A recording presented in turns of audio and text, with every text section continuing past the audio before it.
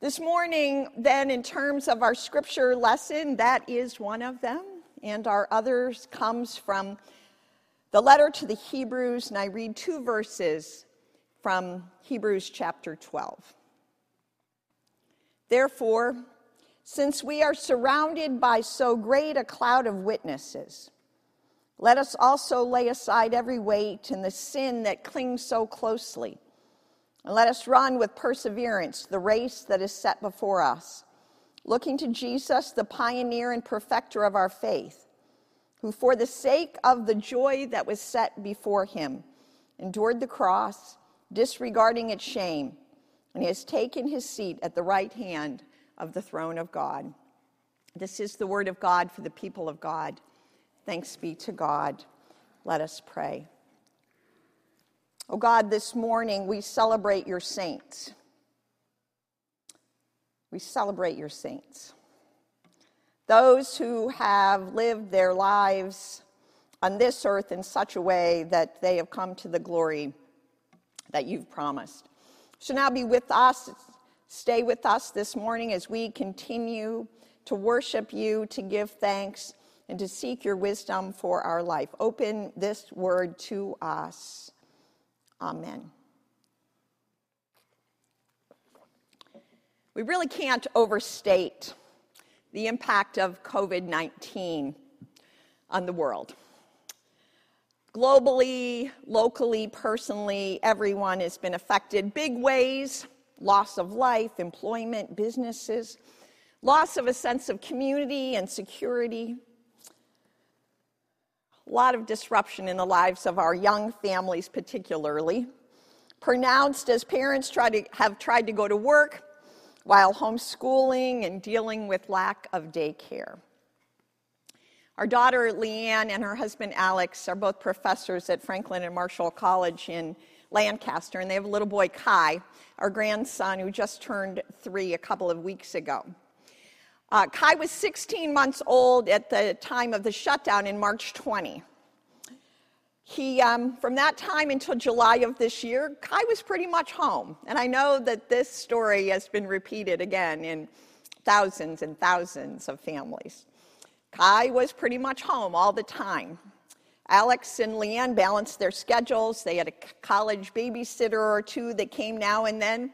But for the most part, and I mean almost all of it, Kai was home with mom and dad and 2 dogs. And then July came and daycare reopened, and there was a real need to return to socialization and some normal life.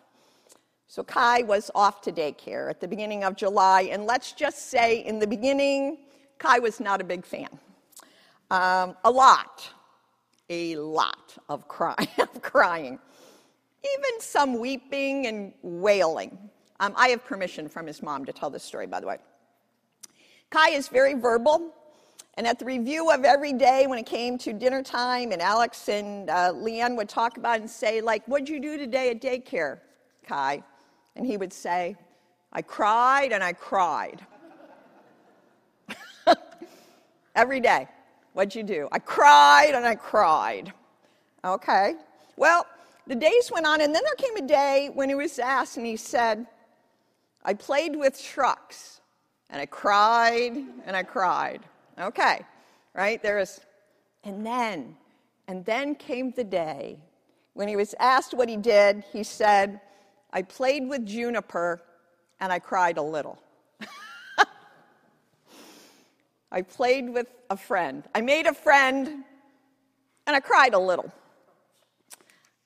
Time has gone on, and he has made friends and shared cars, and the tears are gone, but not completely. I've thought about that line a lot. Again, even before my mom died, I thought about this line, this transformation, this transition for Kai as a metaphor for many of us in the grieving process. Somehow, our hope and our prayer is that through time and support of others and the grace of God, we'll get to the time when we can say, "I cried a little," right? In the beginning, those days are I cried and I cried, or I thought about this person all the time, every day, so much pain. And then maybe, again, through the grace of God and time and the love of others, we find ourselves in that moment where we can find joy. Not all through the day, and like if I were to tell Kai's whole story, he still has bad days, right? We all do. No matter how much time goes on, there will be that day when we feel this loss, however long ago it happened, so acutely that if someone asked us at the end of the day, what did we do? I cried and I cried. But maybe, again, and hopefully and prayerfully, we share this journey together where we can say, I played with trucks. I met a new friend. I enjoyed the trees. I dug in my garden. I read a book. I played some music. I found some joy. It's not that the pain is gone. It's still there, but it's a recognition that there is something more. That song that Marion sang and Jim played for in the Holy City, that hope, that prayer, that's promise. What we believe is that there is a day that in heaven there will be no weeping and crying, mourning. But in this life, we will continue to struggle, and we are continually invited to find joy. To find joy. Not the superficial happiness that ignores suffering or loss, because we know really that's not possible.